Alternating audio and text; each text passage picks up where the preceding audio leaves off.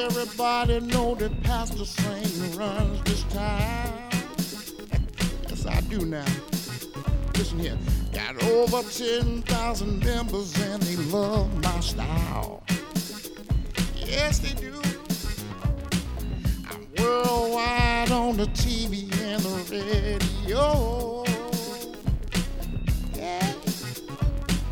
Got major networks trying to give me a reality show. Well, y'all don't know. I know that God is good. And He's done great things for you. If you take a good look at me, you will definitely see He's been better to me. He's been better to me. He's been better to me. Lord have mercy. He's been better to me.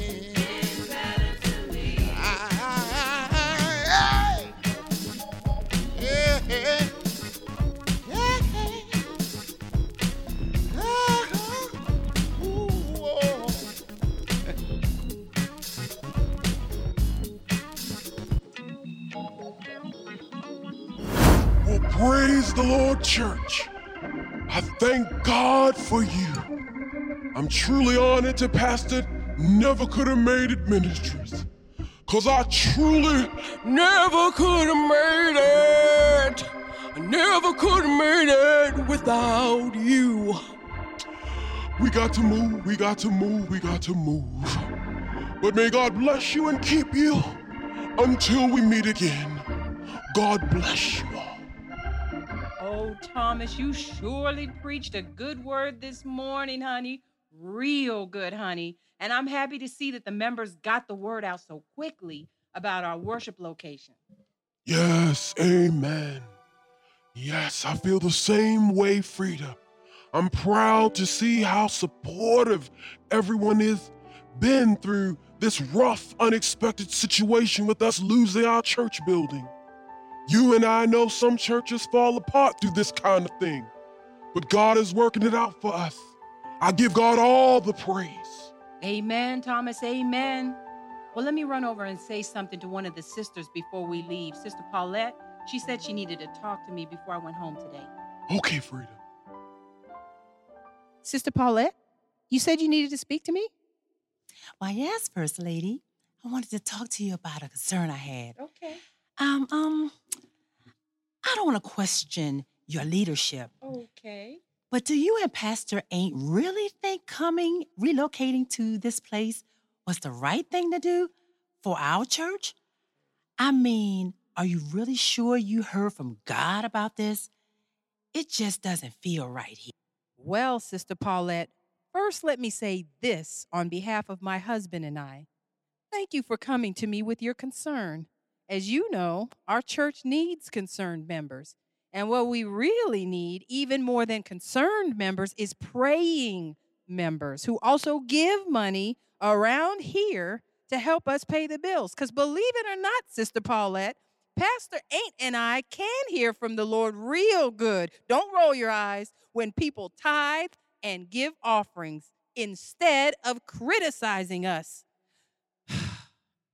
So before you come to me with all your deep questions and suggestions, understand that it costs money to run a church.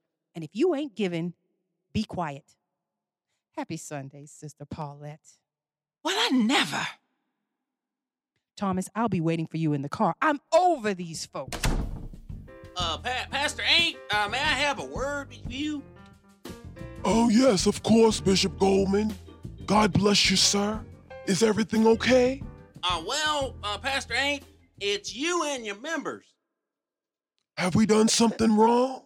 Well, I don't know, but if you can turn your microphones down and preach a little quieter, we would appreciate that. Well, okay, Bishop. We'll certainly try. And when your members get up to leave the sanctuary to walk to the restrooms, could you ask them not to look in the direction of our services?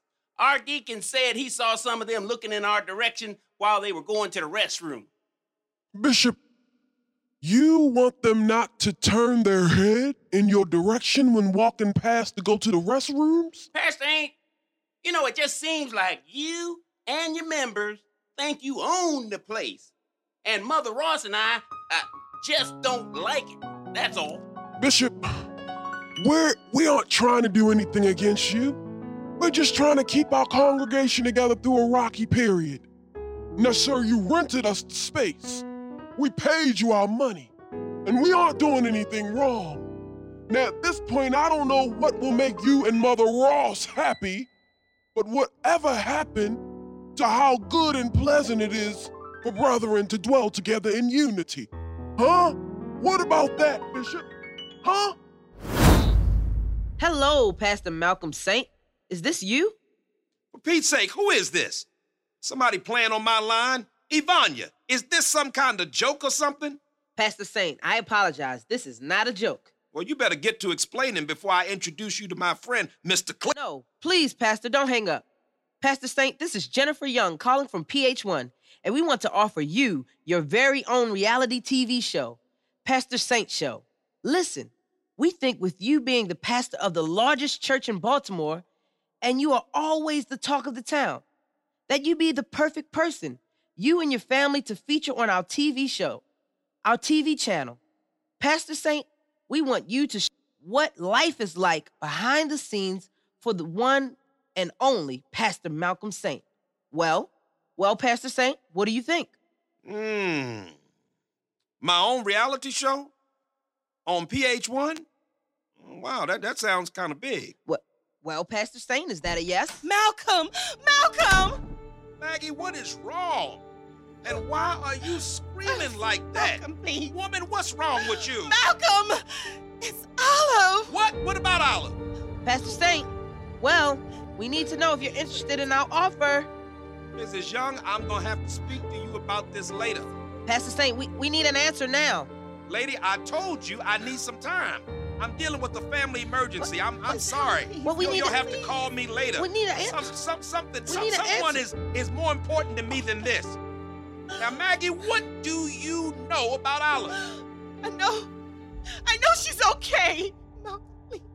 Someone called and said she was spotted. I spoke to them and I arranged to have her flown home immediately. What? I'm confused. She's on her way home. And who called you?